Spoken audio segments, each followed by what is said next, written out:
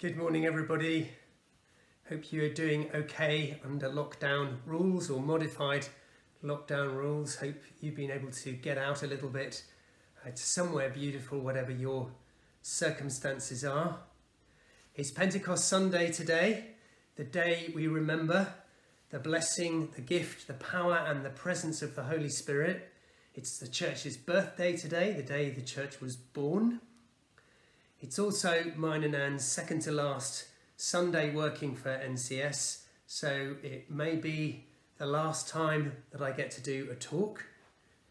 You are a great church.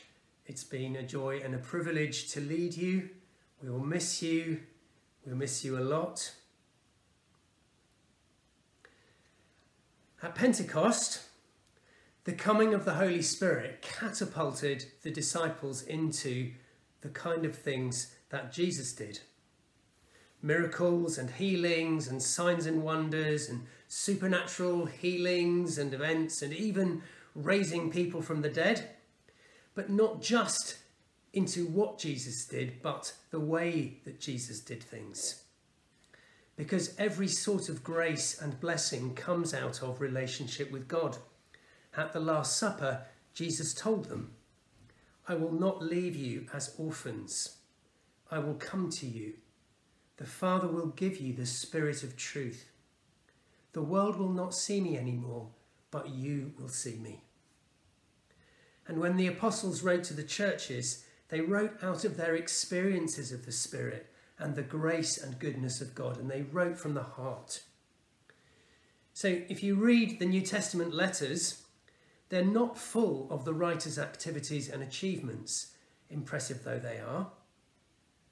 They're full of God's goodness, his love, his power, his presence, and of encouragement to walk in his ways. They are about the cross and the resurrection, about how God has opened a way for us to be part of the family of heaven. They wrote from God's heart because his heart is for us. He is the good shepherd, and we are the flock in his care.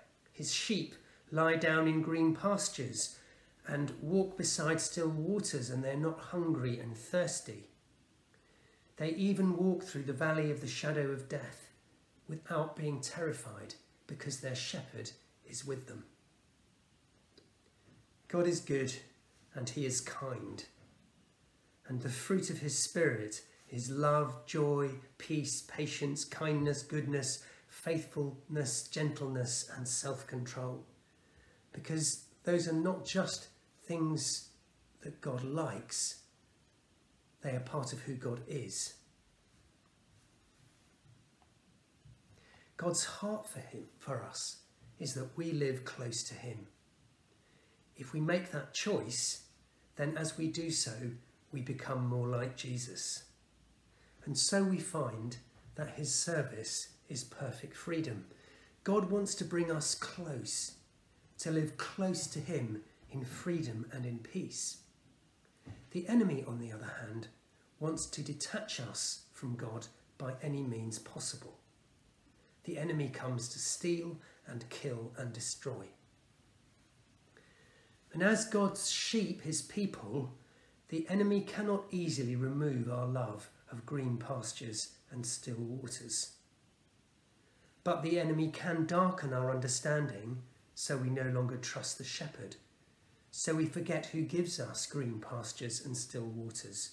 Or maybe so we are no longer even sure that there is a good shepherd.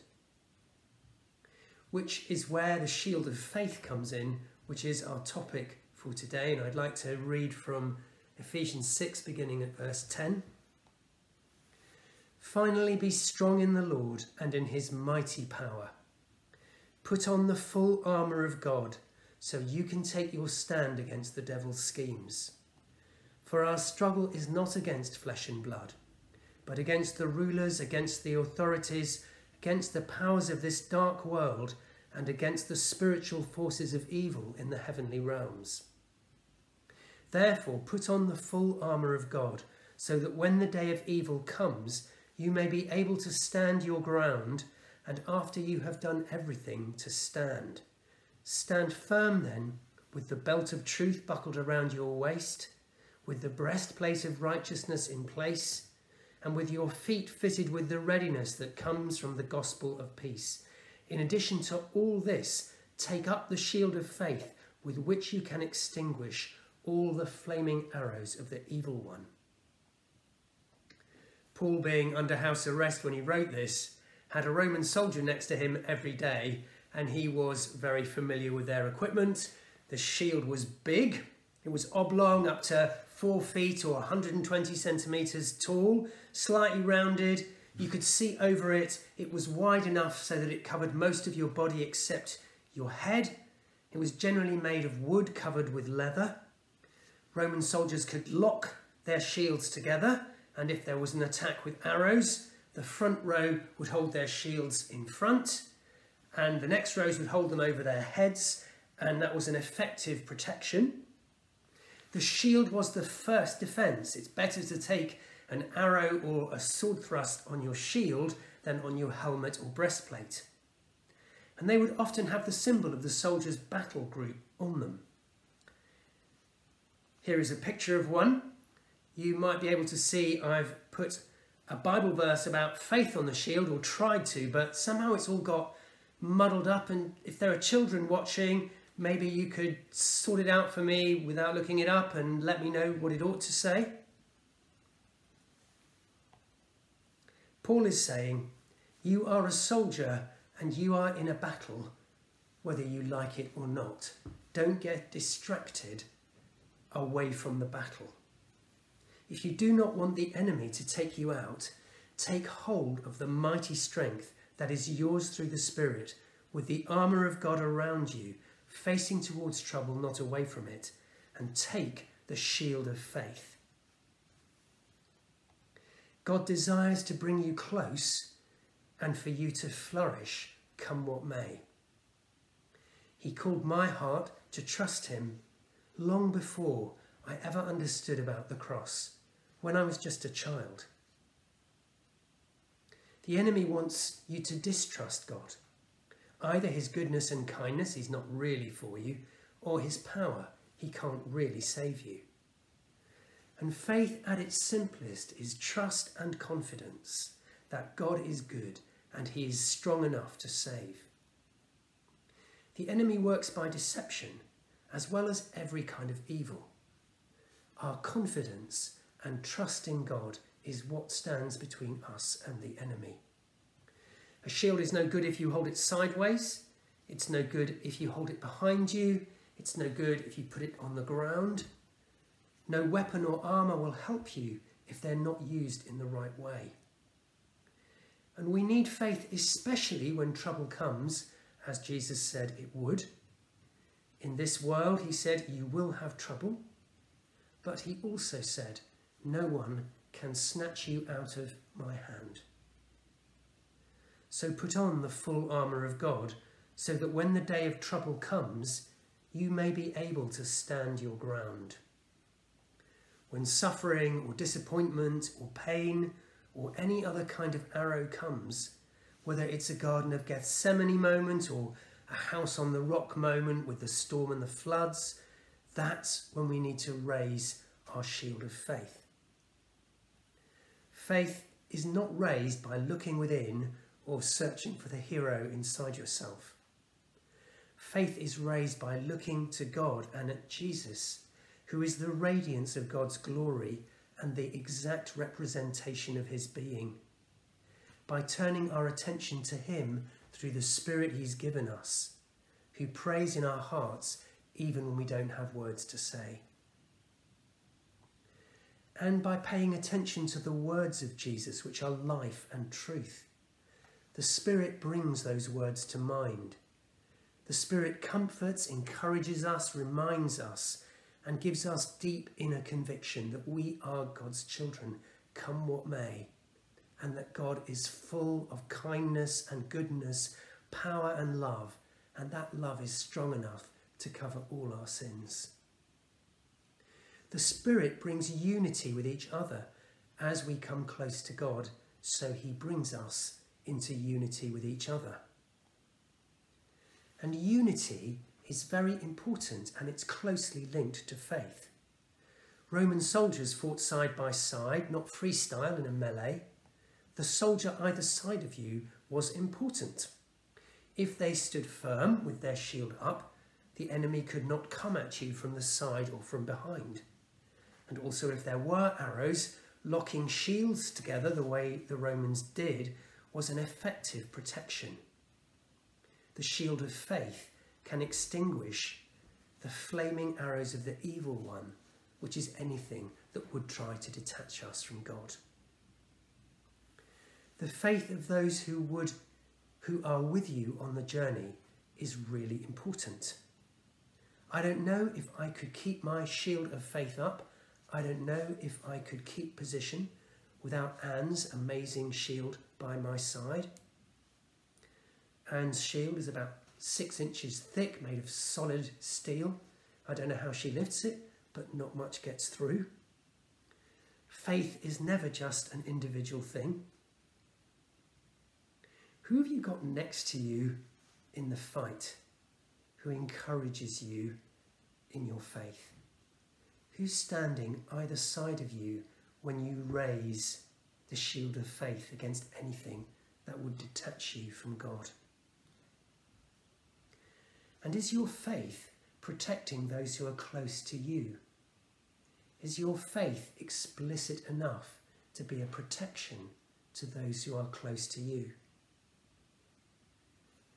When we pray for the power and presence of the Spirit, we are often thinking of healing and signs and wonders and the gift of prophecy, which is great, and as it should be, and we desire and value those gifts very highly. But they come from our relationship with God, and faith protects that relationship. I'd like to take some time now for us to pray for the Spirit to come and to fill us anew. This is something we would definitely do if we could gather together. We'd lay hands on each other. We'd do something like a tunnel which we all go through and pray for each other in. We can't do that today, but God is not limited by those things which are just externals. His power is just as real. He's just the same good God in our homes.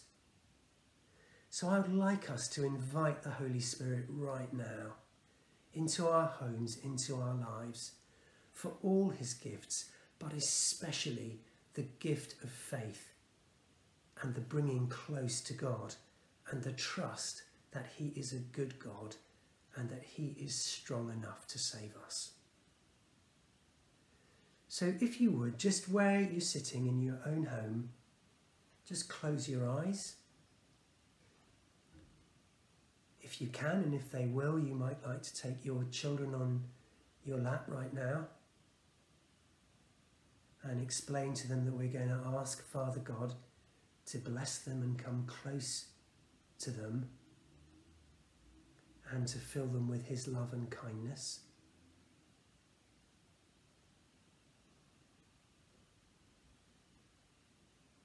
Come, Holy Spirit. Come in your power, come in your grace, come in your gentleness and in your strength.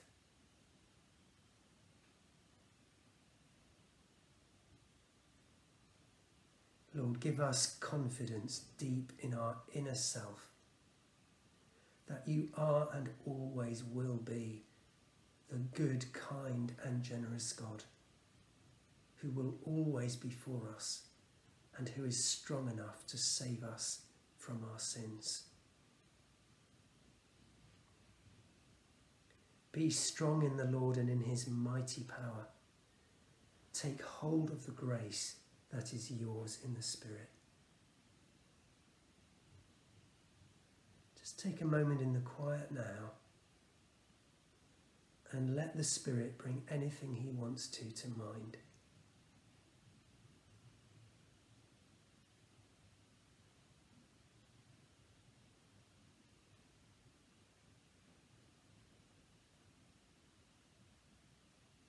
It may be something you need to say sorry for.